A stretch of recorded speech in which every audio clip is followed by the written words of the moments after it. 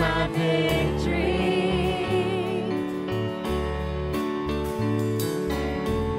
And all I see is the mountain. You see a mountain moved.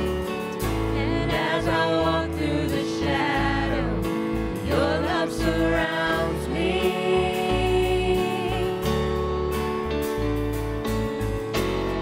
There's nothing to fear now, for I am safe with you.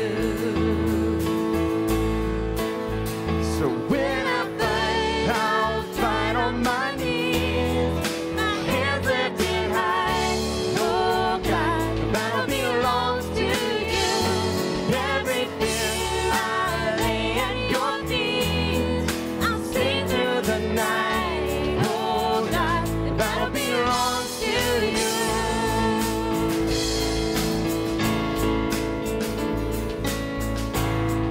And if you are for me, who can be against me?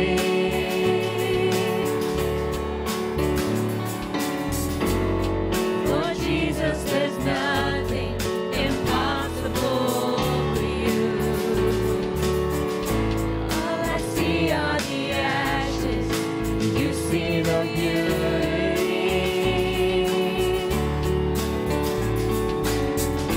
All I see is the cross, God, you see the empty tomb. When I fight, I'll fight on my knees, with my hands lifted high. Oh God, the battle belongs to you. Every fear I lay at your feet, I'll sing through the night. Oh God, the battle belongs to you. Almighty fortress, you go before us. Nothing can stand against the power of our God. You shine in the shadow, you win every battle. Nothing can stand against the power of our God. Almighty fortress, you go before us. Nothing can stand against the power of our God. You shine in the shadow, you win every battle. Nothing can stand against the power of our God. Almighty fortress, you go before us. Nothing can stand against the power of our God. You shine in the shadow, you win every battle. Nothing can stand against the power of our God. So when I fight, I'll fight on my knees, with my hands lifted high. Oh God, the battle belongs to you. And every fear I lay at your feet, I'll sing through the night. Oh God, the battle belongs to you. Oh God, the battle belongs to you.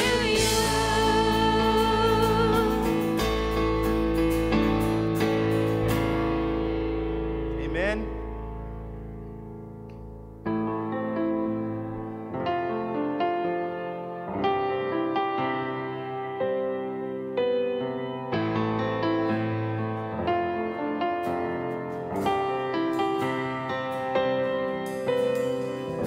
There's a grace when the heart is under fire.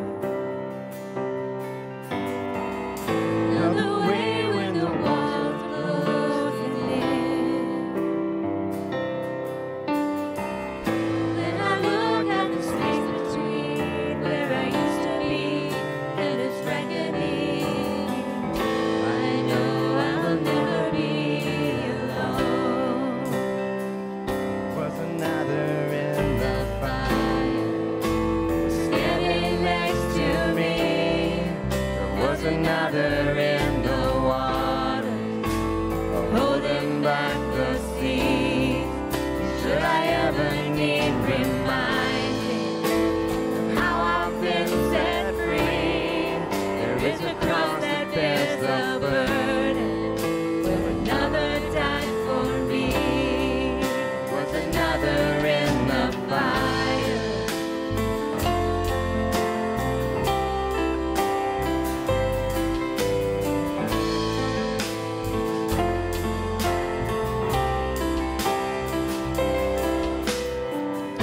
All my Tell dead of a dead beneath the waters. I'm no longer a slave to my sin anymore. Should I fall in the space between what remains of me and this reckoning? by the way, I won't bow to the things of this world. and I know I will never be alone. there was Another in the fire, standing next to me. There was another in the water, holding back the sea. Should I ever need reminding, the power set me free. There is a grave that holds nobody, and the power lives in me. Was another in the fire. Oh, there was another in the fire. Oh, there was another in the fire. Oh, there was another in the fire. Oh. and I can see the light in the darkness, And the darkness bows to him. I can hear the roar in the heavens.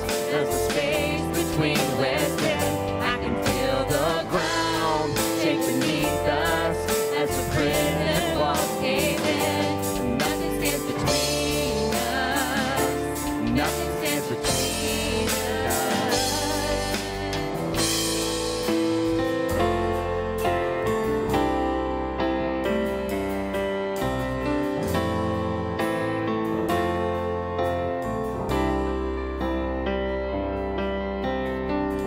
There is no other name But the name that is Jesus. He who was and still is and will be through it all. Not one day in the space between all the things unseen and this reckoning. I know I will never be alone. I know I will never be alone. There'll be another in the fire, Standing next to me. There'll be another in the water, holding back the sea. should I ever need reminding. How good you've been to me. I've known the joys of every battle, 'cause I know that's where you'll be.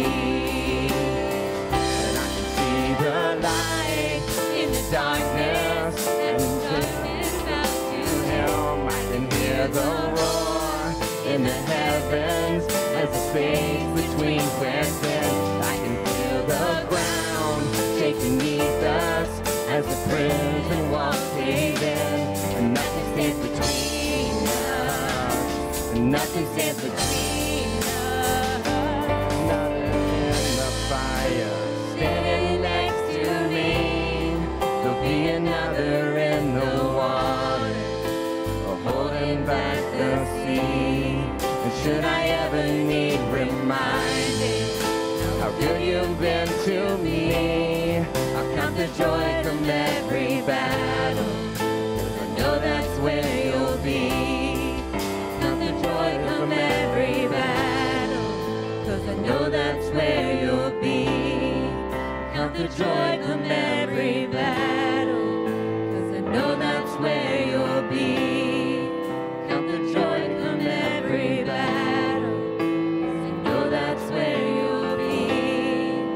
Count the joy from every battle, 'cause I know that's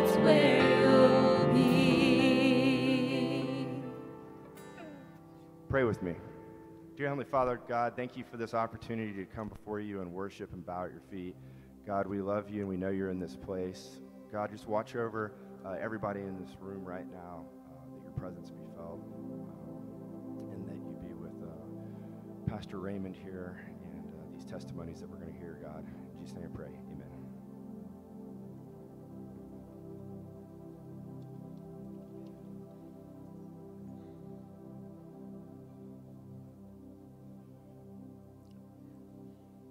For those of you who don't know me, my name is Ann O'Dell, and I've been a part of this church for the last 20 years. One of the many things I like about Westgate is their love for missions and their generosity in supporting missions through the years. When Raymond made the announcement that we had this orphanage in Uganda to support children there in this orphanage, I was elated.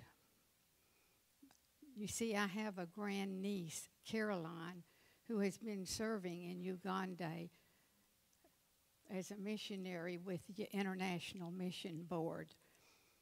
Her mission and ministry has been to Sudanese refugees who have fled their country due to intense persecution and the wars that they've experienced.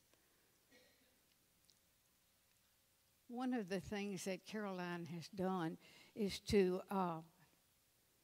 teach these women, to help them to support their families.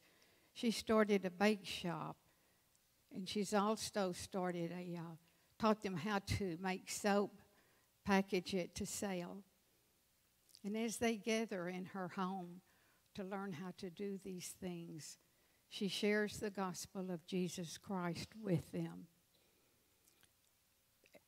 Caroline has been very adept at languages, and she's learned to speak Arabic so she can share with them in this language. These women seem to enjoy hearing stories about women that the Lord has made a difference in their lives. This gives them encouragement and hope for their own lives. Caroline has been living in the rural area of Uganda, but recently she moved to the capital city, Kampala, and Raymond tells me that this orphanage that we're going to help is in that vicinity.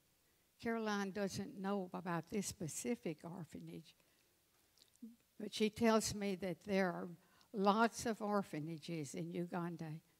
Children come by the hundreds. Many come alone. They come naked. They come traumatized. They come with great needs. And as I think about these children and what they've experienced, I was reminded of a song that many of us learned as children. Jesus loves the little children, all the children of the world, red and yellow, black and white. They are precious in his sight. Jesus loves the little children of the world. And we can follow our Lord's example to love and care for these children by supporting this mission project. Just think, we can feed one child for $1 a day and provide for this entire orphanage for 1 month for just $3,000. Thank you for loving. Thank you for sharing. Thank you for caring. Let's pray. Father, it's so good to be here today, to be with fellow believers, to celebrate you and worship. May our worship be pleasing and glorifying to you. Father, may we have ears to hear your message through your servant Raymond. And may we live out this message in our daily lives. Father, we've been so blessed with many blessings. May we never take these blessings lightly, but may we be channels of blessing to others, to these children in the orphanage. to their caregivers. Father, we're grateful for missionaries who are willing to leave their comforts, their families, to heed your call, to go to other countries, often experiencing hardship and danger. May you bless them greatly, and may you bless these children and their caregivers. In Jesus' name we pray. Amen.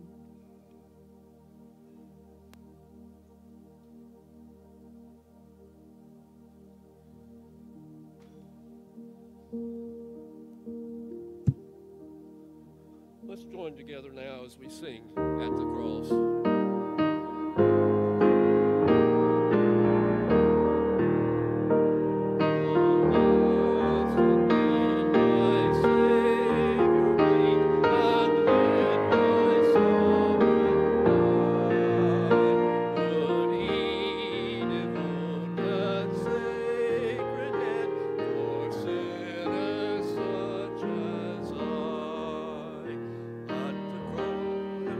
Crimes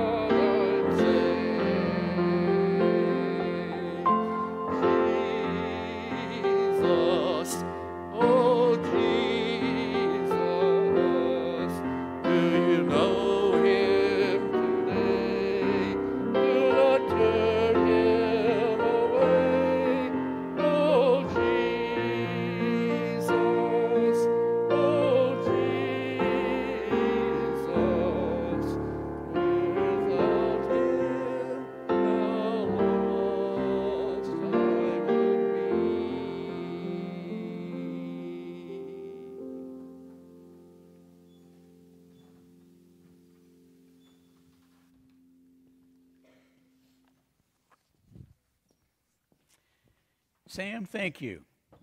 Many of you know, well, you shouldn't know, maybe you do now, but Warren is out today because he's throwing a surprise birthday party for Trish, his wife, who is now today, well, not today, Tuesday, will be 50.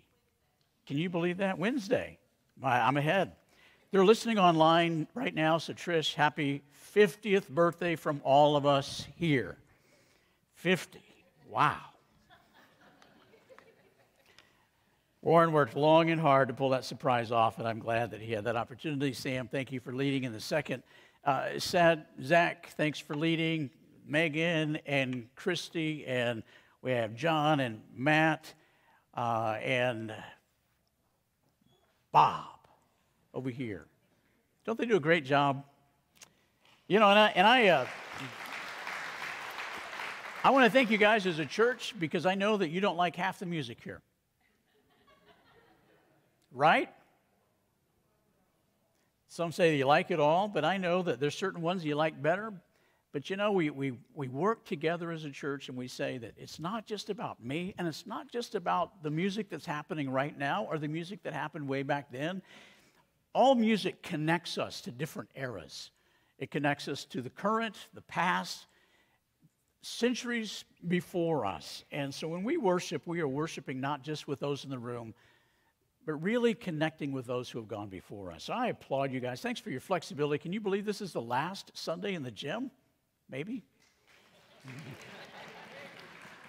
There's a big rumor that we will be back in the sanctuary next week, and so I'm looking forward to that. I want to say a great thank you to Ann Odell. You did a wonderful job on that testimony, inspiring all of us, reminding us in that orphanage over in Ghana that we can, for $1 a day, we can provide for a child everything. That's room, board, shelter, education, care provision. Amazing. For $3,000, we can provide a month's worth of care for 100 orphans. And what really inspired me about Ann's testimony is not only did she do a wonderful job, but if I had asked Ann to do a testimony in front of the church or to run a marathon, she would have picked a marathon every day of the week. She couldn't have been asked to do something more difficult in her life, right?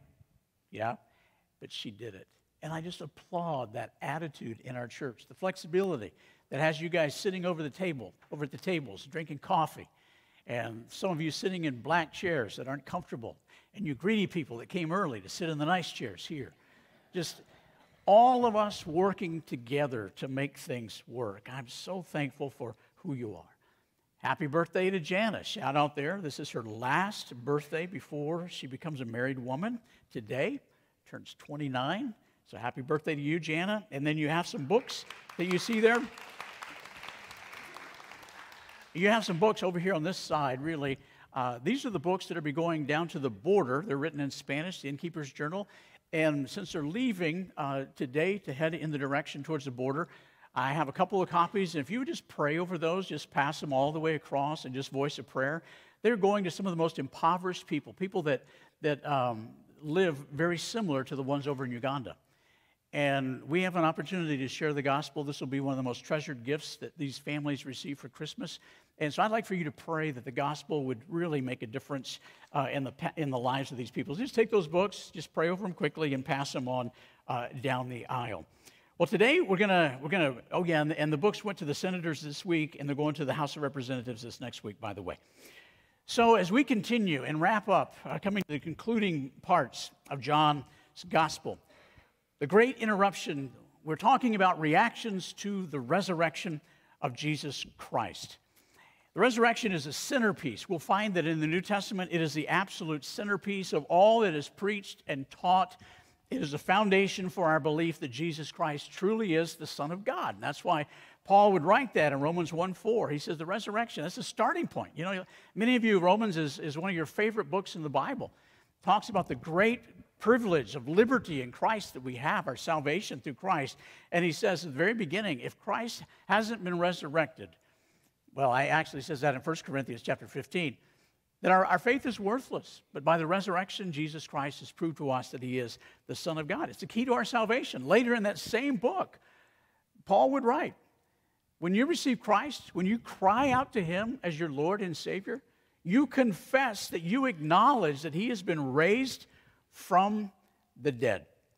Today's reading in John chapter 11, verse 25, if you're reading through the Bible, you come to that great passage in which Jesus is talking to the sisters of Lazarus, to Mary, and says, I am the resurrection and the life. Jesus is the very resurrection. So we've seen two facts thus far. Fact number one is that Jesus Christ has risen. And that's a fact that we must contend against if we don't believe in Jesus, because all of the evidence is there. The question is our heart open to receive the factual evidence that lies before us? Christ has risen. That's a fact. So the second fact is everyone reacts to fact number one. Everyone has a reaction to the fact that Christ has risen. Some will react to that fact by saying, I don't believe it's a fact. I don't believe in Jesus. I think he was just a good moral teacher, a person in history, or maybe a fictitious person. Or some people, to the opposite extreme, will fully surrender their life to Christ and say, my reaction to the resurrection of Christ is I fully surrendered to him. We saw two reactions last week. One was to be aware of the resurrection, but relatively unchanged. We're going to see more of that today. Remember when John and Peter got to the tomb and they looked in and they saw that it was empty? They saw the grave clothes, which is proof positive that Jesus' body wasn't stolen, but that his body actually resurrected through the grave clothes to a new type of body.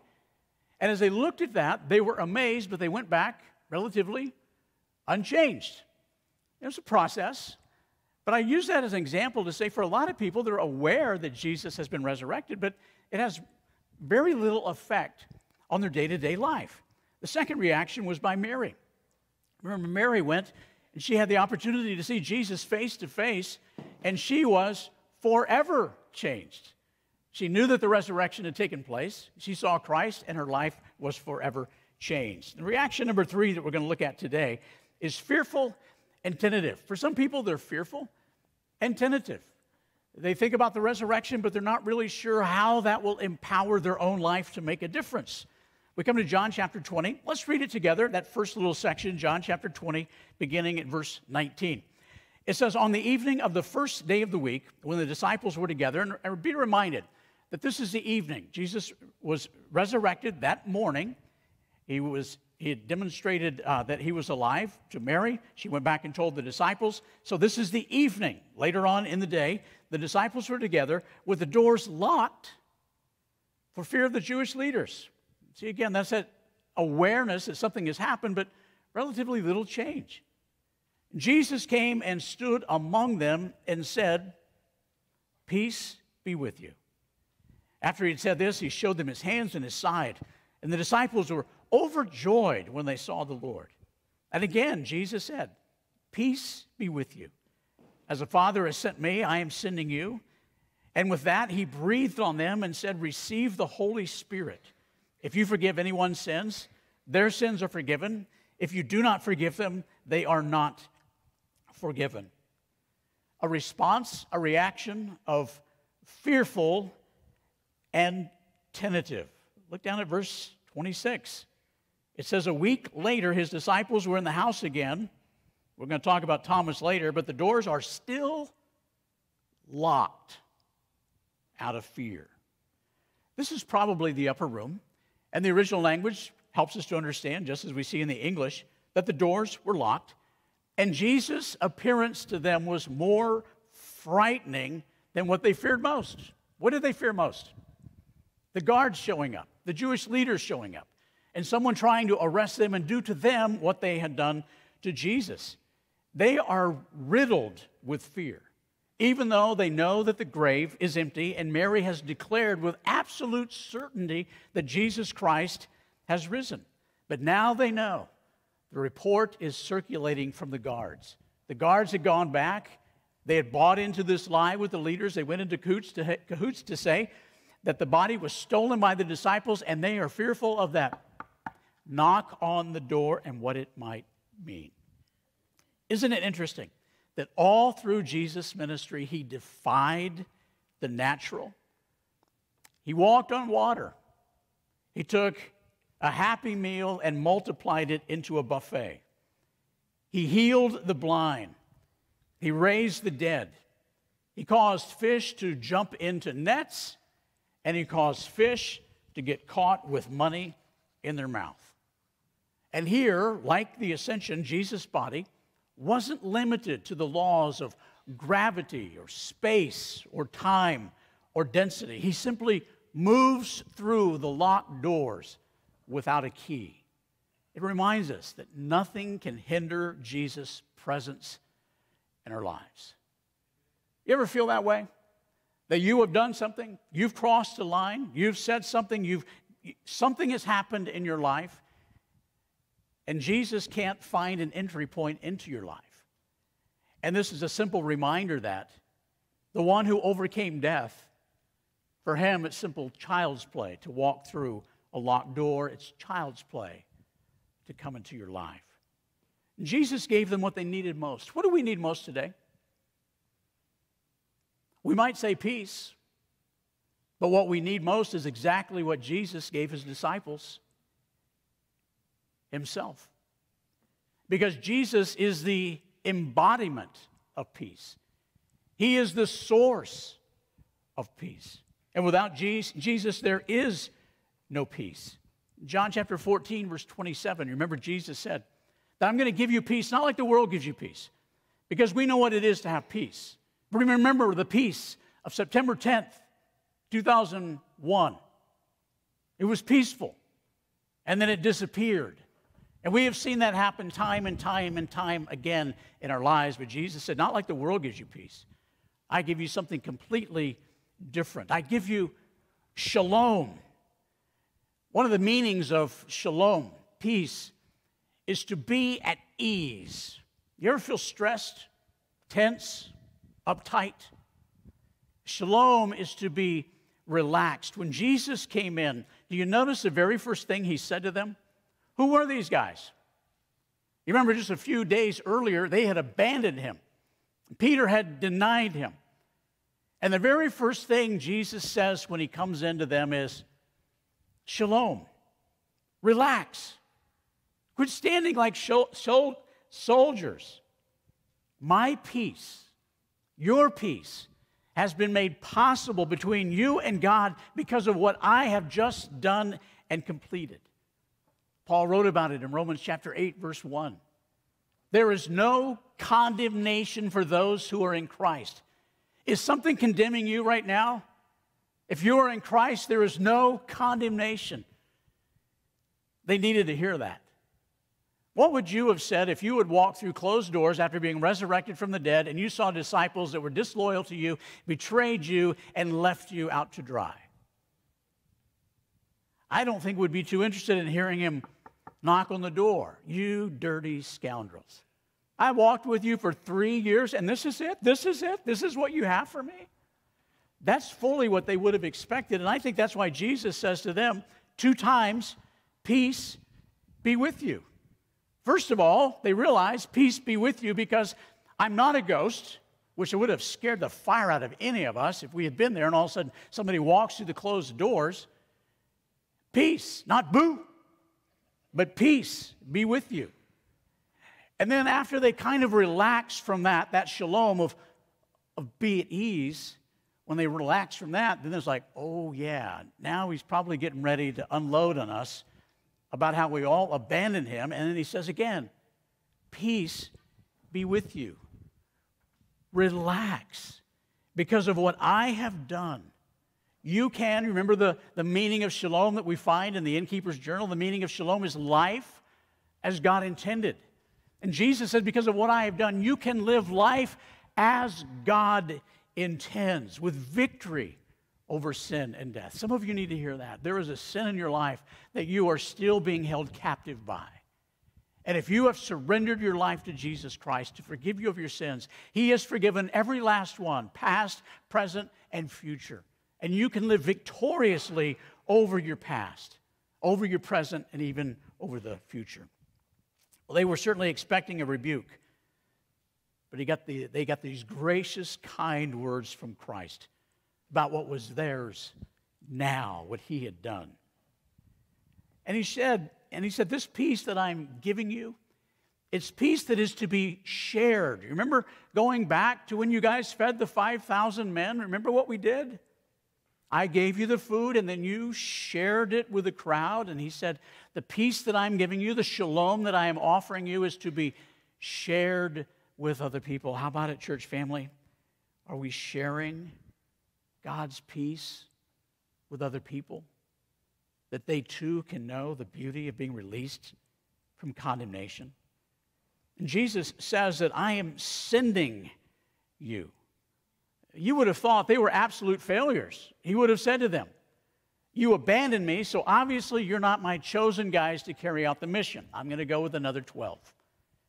But instead, he says to those who have failed him like we have failed him, I am sending you. And in the original language, it is written to say that of one of higher rank sending out someone of lower rank with a very special task. And God supernaturally empowers us for this task. Look at what it says. He says, receive the Holy Spirit. There is so much controversy around this verse. You can study it more on your own. I don't want to go down the big controversial path. Because what Jesus does is he says, you receive the Holy Spirit, and I believe it's a foretaste of what's going to happen about 7 weeks later at Pentecost when the Holy Spirit descends and indwells in people. What he was saying is the Holy Spirit is coming within you. You will be supernaturally empowered. Wonderful thing about the Holy Spirit, for all of us that are followers of Jesus Christ, this is ours. The Holy Spirit indwells us. You may want to jot these verses down if you've ever wondered about that. Romans 8:11, 1 Corinthians 3:16, 1 Corinthians 6:19, 2 Timothy 1:14. All of those verses refer to the fact that the Holy Spirit indwells those who follow after Christ. And then before Pentecost, at Acts chapter 1, verse 8, the Holy Spirit empowers us. So all that God is calling us to do, he empowers us. He indwells us, and he empowers us to do it, and he gifts us to do it. The gifts of the Spirit are listed in Romans chapter 4, in 1 Corinthians chapter 12, and 1 Peter 4, and Ephesians 4. What Jesus is saying to them, as he talks about anyone's sins to be forgiven, they're forgiven. If you do not forgive them, they are not forgiven. He is not saying that you have the power to forgive. He is saying, I am calling you to proclaim what has already been done. That's what it says in the original language. It's to say that it has already been accomplished. So our job, our responsibility as a church is to declare with certainty to the world that we can find forgiveness through Jesus Christ. When Jesus was speaking to Nicodemus in John chapter 3, verse 18, he explained that those who have Christ, receive Christ, they have life. And those who don't have life. So we can tell people of how they can receive the confidence and the certainty of forgiveness. We have the privilege of giving people assurance. I hope that you have the assurance that if you've trusted Christ as your Lord and Savior, that all of your sins have been forgiven. But we also have the duty and the responsibility as a church to proclaim the danger of unrepentance. For those who don't repent and don't turn to Christ, there is a danger of eternal condemnation. So we proclaim the hope as well as the danger. But here are the disciples, as we see their reaction, they're fearful and tentative. Are any of you that way? Maybe not fearful, but maybe we are. Maybe we're fearful of the response we would get from someone else as we seek to intersect spiritual conversations with those we know. Maybe we're tentative. We're not moving forward with great power in our lives. And we can. And that's what this passage is about. Well, then there's uncertainty but openness we find in the experience of Thomas here. Listen to what it says. Thomas is also known as Didymus, which means twin. He's one of the 12. Was not with the disciples when Jesus came. So the other disciples told him, we've seen the Lord. But he said, unless I see the nail marks in his hands and put my finger where the nails were, put my hand in his side, I will not believe. Those were earmarks to say, unless I can experience and see what killed him, has no longer held him by the throes of death, I won't believe. A week later, his disciples were in the house again. Thomas was with them, and the doors were still locked. And Jesus came and stood among them again. Peace be with you, third time. Then he said to Thomas, put your finger here. See my hands. Reach out your hand and put it into my side. Stop doubting and believe. Thomas said to him, my Lord and my God. Then Jesus told him, because you have seen, you've believed. Blessed are those who have not seen and yet have believed. Thomas missed church on Sunday, and look what happened. It's just a good warning, right? And notice the attendance for that first Sunday. It's like pandemic attendance, nearly a 20% drop. Thomas isn't there, Judas isn't there, and you don't want to be counted with Judas when you're absent. And Thomas gives a double negative to the disciples that are trying to convince him that the Lord has risen. Double negative, there ain't no way I will believe unless I see. He's listed as doubting Thomas. But really all he was asking for is what? The same evidence that the other disciples got back in verse 20. I just want to see, like you guys did. I won't believe until I see. And he says, except. It shows his openness to believe. Friends, some of you are doubters. There's nothing wrong with doubting as long as you have an openness to believe. But if you're a skeptic and refuse to believe, no matter how much evidence, that's a danger point. And Thomas said, I won't believe unless, except. And then I might believe. He had to wait until the next Sunday to get to see Jesus. See what happens when you miss on a Sunday? You have to wait till next week to see Jesus. Just a reminder, when you miss what God decides to do that day or that week. Sometimes God decides to be silent. And that is a part of the Christian experience. We want to show up at church and we want to be energized by what we sing and what we hear and by a message. We want to be uplifted and inspired, and some weeks it's just flat and God is there. Just reminding us that we walk by faith, not by the emotional energy that we get from an experience. He missed Sunday, and it cost him. Don't miss next Sunday, by the way. And notice what Jesus did. He met Thomas in his doubt.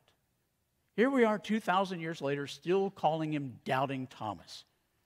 Jesus didn't say to him, Doubting Thomas, put your finger here. He simply called him by his name. Didn't demand that he believe first. And Thomas represents all of us who have doubts. Jesus meets us where we are. And he communicates something else very important for us. He wasn't gullible. Have you ever been accused of being gullible as a Christian? Many have. Many believe that all of us are gullible because we believe in something like this. Thomas is a representative that Christians aren't gullible. He said, I want the evidence. I want to be able to see. You know, our doubts don't surprise God. Have you ever doubted something about God? Maybe a mass confession. If just at one point in your life, just sometime, maybe years and years and years ago, you doubted God just once. Would you raise your hand? Just once. Okay? It's always intriguing when we have these little quizzes in church that how many people never respond. Meaning that about half of you have never doubted in your life. And I celebrate that with you. But for many of us, we doubt. And our doubts don't surprise God. I've had those moments when I pray and I'm fearful to acknowledge something to God because it's like he doesn't know. He knows our doubts. Nothing surprises him. Nothing leaves him undone. And so he meets Thomas, and Thomas gives this great confession, which he says, my Lord and my God. He called Jesus God. And not just generically, but he personalized it to say, my Lord, my God. Have you done that? Have you personalized the reality of who Jesus is? Have you made Jesus Christ your Lord and your God? He worshiped him and he affirmed his deity. It's the only time in John's gospel that someone speaking to Jesus called him God. Isn't that interesting? John writes 21 chapters, And this is the only time in all of his gospel that someone referred to Jesus as God. We can call him Doubting Thomas, but he was the last to believe, yes, but he was the first to recognize the implications of Jesus' resurrection and consequently worshiped him and called him Lord and God. Knowing Jesus is God means that we fully surrender our life to him. We give up full control of who we are. It's a willingness to persist in obedience even when we don't want to, even when it doesn't feel good. And we have this bigger blessing. Notice what Jesus said. You've seen and believed, but blessed are those who have not seen yet have believed. Have any of you seen Jesus Christ in the flesh? No. I really don't want you to raise your hand on that one if you have. None of us have. But we receive a better blessing than Thomas because we have chosen to believe out of faith without seeing. Reminds us of Hebrews 11:6, which the writer of Hebrews tells us it's impossible to please God without faith. Friends, can we not celebrate today that we have a greater blessing than the disciples themselves because we have chosen to believe in one that we have not seen? And one of the reasons that we come together on Sundays is to remind each other that we're not crazy. When we come together on Sundays, we're reminding each other when we have our doubts, when we have our questions, when we have our concerns, I'm not crazy following after somebody I haven't visibly seen. So, share Jesus with someone this week and give them the opportunity to react with, my Lord and my God. That's what John is doing in this gospel. He's writing these stories so the gospel can be shared. Listen to what he said. Again, the purpose. Jesus performed many other signs in the presence of his disciples, which are not recorded in this book. But these are written that you may believe that Jesus is the Messiah, the Son of God, and that by believing you may have life in his name. Throughout the Gospels, we can identify about 36 miracles that Jesus performed in his earthly ministry. John uses fewer than a third of those in his gospel. Why? Skeptics won't believe no matter how much evidence you give them. We've all had experiences of talking to someone, and every piece of evidence that we give, every conversation that moves in a logical direction is just detoured to something else. That's why Jesus didn't present himself as the risen Lord to those who had crucified him, because they wouldn't believe. In John chapter 11, verse 47, the Sanhedrin acknowledged that Jesus had performed many miraculous signs, but they refused to believe in him. And John connects the resurrection to his purpose of why he's writing, because without the resurrection, there is no gospel. There is no good news. That's what the gospel means. And if Jesus hasn't been resurrected, Paul was right, then it's absolutely worthless. But if he has, it means absolutely everything. His purpose in writing, and I really wrestle with this phrase because we use it all the time. His purpose in writing is not academic. Have you ever used that phrase? It's not academic. What is academic? You go someplace, you learn stuff that's not helpful or useful or applicable? It really is academic. He's writing so that the truth will be exposed and people will believe in the truth and their lives will be forever changed. So he wants to interrupt us to say, I don't know what you've thought about Jesus in the past, but I'm hoping to provoke you to believe that Jesus truly is God's Son and your life will be forever changed. And that you will share that with other people. Thomas did. Tradition tells us that Thomas left from Jerusalem and he went to India. And I will tell you from experience, India is a long, long way. 2,800 miles from where he was, without an airplane, without the convenience of cars, transportation as we know it. Thomas went 2,800 miles, the distance from one side of the United States to the other, to share the gospel in a place that had not heard in India. And I guarantee you that if you walk 2,800 miles somewhere, you're probably not going to turn around and walk back. He stayed there. And tradition tells us that he died there, a martyr for his faith, because he was so convinced in what he saw. And I pray that as John writes here, that they will believe. That means to have an ongoing, increasing belief. Is your belief ongoing? Probably. For many of us as Christians, it continues on. We believe. But that word also means to increase. Is your belief in God increasing? It could be that maybe we haven't asked God to do something so supernatural that we don't depend upon Him. Is our belief in God increasing as we continue to age through life? Well, this morning we have the opportunity to participate in the Lord's Supper, to be a part of that experience. And I want to share with you that as a Christian, you're more than welcome to join us, even if you're not a member of Westgate. If you follow Christ as your Lord and Savior and been baptized as a demonstration of that, we invite you to come. If you've never received Christ as your Lord and Savior, we always say that is the greatest need of your life. We long for you to become like Thomas, in which you cry out and say, my Lord and my God, personally. Because God loves you, and He's created you to have a personal relationship with Him. But because of our sin, we are separated from God. We are on the outside of locked doors that cannot be penetrated. But Jesus came to create this pathway to God where we can have a relationship. And all we have to do is to repent of our sins and completely surrender our life to Jesus Christ. So I'd like to lead us in a prayer. And if you've never received Christ as your Lord and Savior, this is the starting point. This is not the end all. This is kind of like saying your wedding vows on the altar. It's not the end of your marriage, it's the beginning of it. It's a prayer to receive Christ and begin a relationship with Him.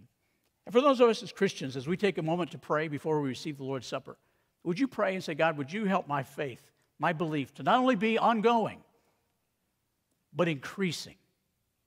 Let me call out and ask you to do something that maybe I've never seen you do before. So let's pray. God, thanks for my friends that are so faithful to follow after you, to seek you with all their heart, soul, and mind. May they be encouraged today as we come to this last gathering in the gym, reflecting their hunger to be together no matter where we are. We celebrate that. Help us, O Lord, as Christians to have that ongoing belief that is ever increasing, always moving forward. As we celebrate this Lord's Supper, I pray that would be a part of our prayer and part of our celebration, that you have liberated us from all the condemnation of sin. You've opened up an opportunity for us to have a relationship with you. We would live victoriously, like your word tells, like Thomas demonstrates, like the other disciples as well. Lord, there may be some here today that have never received Christ. And hopefully they have come to the point, as John's gospel directs, they've come to the point where they realize they need Christ more than anything else. And I pray if they find themselves in that position that right now they would pray a prayer similar to this. Lord Jesus, I recognize that I am a sinner in desperate need of your forgiveness. Please forgive me of all my sins and become the Lord and Savior of my life. I surrender to you all that I am and all that I have, and I will follow hard after you the remaining days of my one and only life.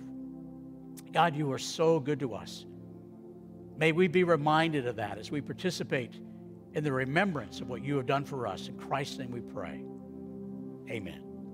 Deacons, would you make your way to the front? Everybody else, let's just all begin to pray and focus our hearts on God to celebrate that we worship a risen Christ who has liberated us from the power and the penalty of sin.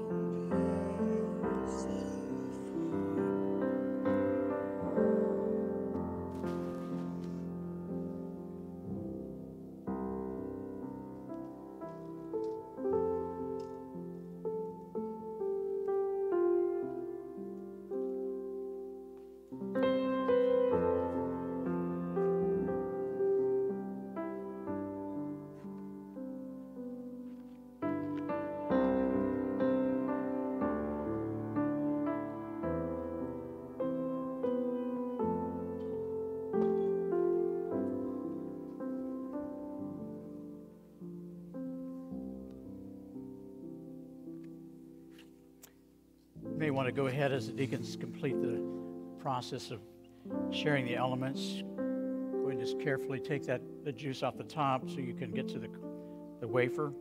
You guys go ahead. You know, we think about these elements and the way that the Lord's Supper is prepared. It's to be done in community, not individually. And that's why Paul was writing to the church at Corinth, because they were not practicing it appropriately.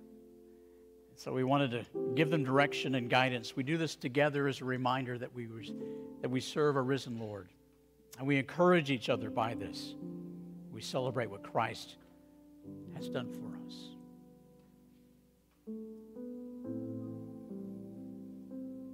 Paul said that he received from the Lord what had also been passed, he also passed on to you, that the Lord Jesus Christ, on the night that he was betrayed, took bread, and when he had given thanks, he broke it and said, "This is my body, which is given for you.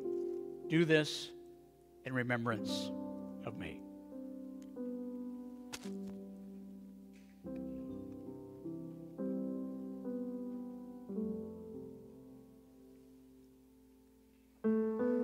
It says, in the same way, after the supper, he took the cup, and he said, "This cup is a new covenant in my blood.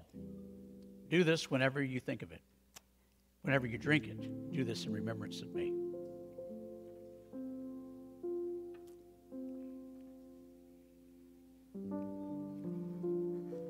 Let's stand together and worship for just a moment, then I will have a closing benediction for us after this song. So after this song, you be seated, but let's stand together as we worship.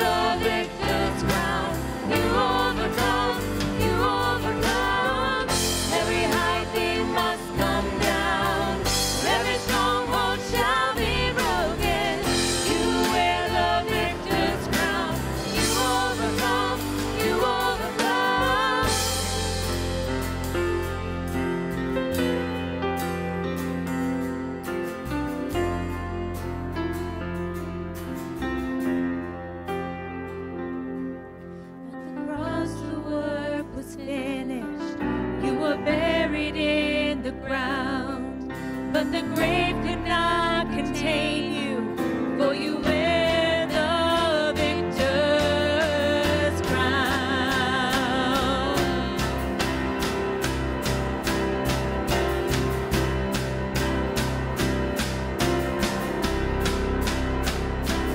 Hallelujah.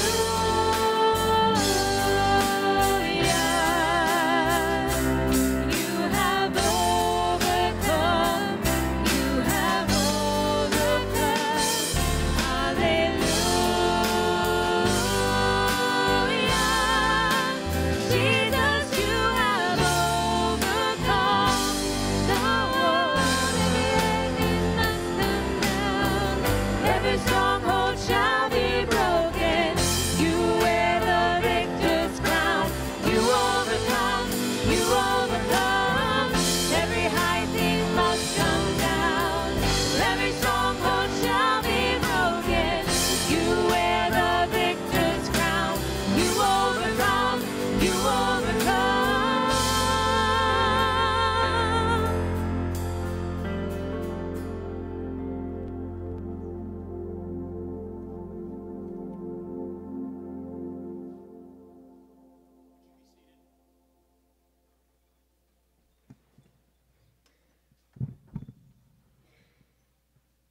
I think my mic explained that I'm supposed to be done.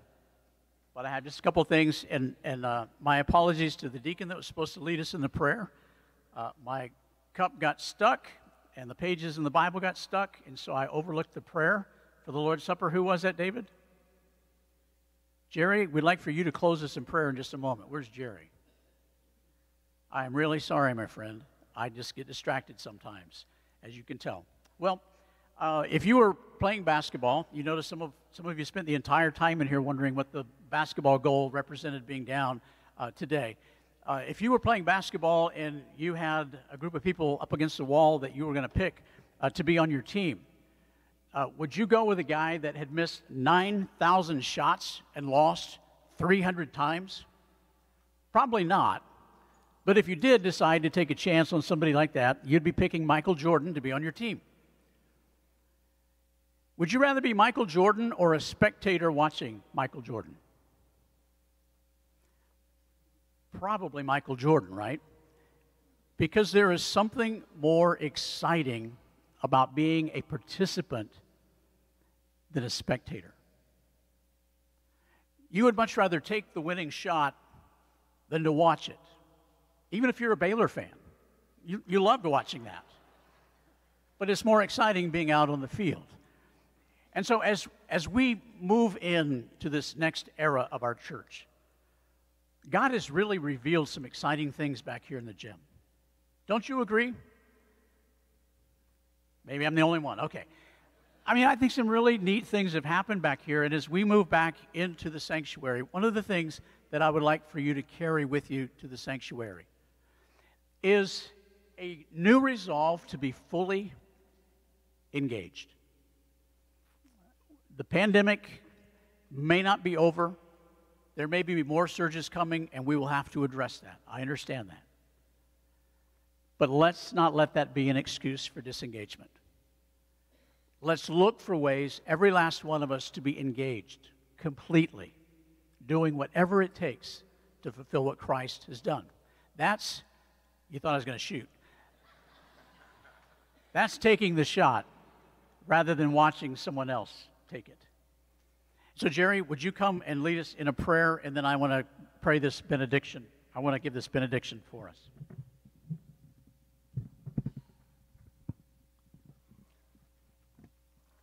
Father, thank you for your love, for your many blessings. Thank you for this church and what it means to each of us. And Father, as a church, help us continue to reach out to those in this community that may not know you. And Father, today as we partake in the Lord's Supper, we did so in remembrance of you, who gave your only begotten Son, that we may have everlasting life. Thank you for your salvation through Jesus Christ. Continue to strengthen each of us as we go about our daily lives. And thank you for our church again, and we look forward to moving back into the auditorium. Yes, these things in our name, amen. Thank you, Jerry. And now, would you stand together for what we believe to be the last time in the gym? And if you want to grab hold of the person next to you by their hand, that's fine. And if you don't want to, that's fine too. Now may the God of peace, who brought again from the dead our Lord Jesus, equip you with all you need for doing his will. May he produce in you, through the power of Jesus Christ, all that is pleasing to him. Amen and amen.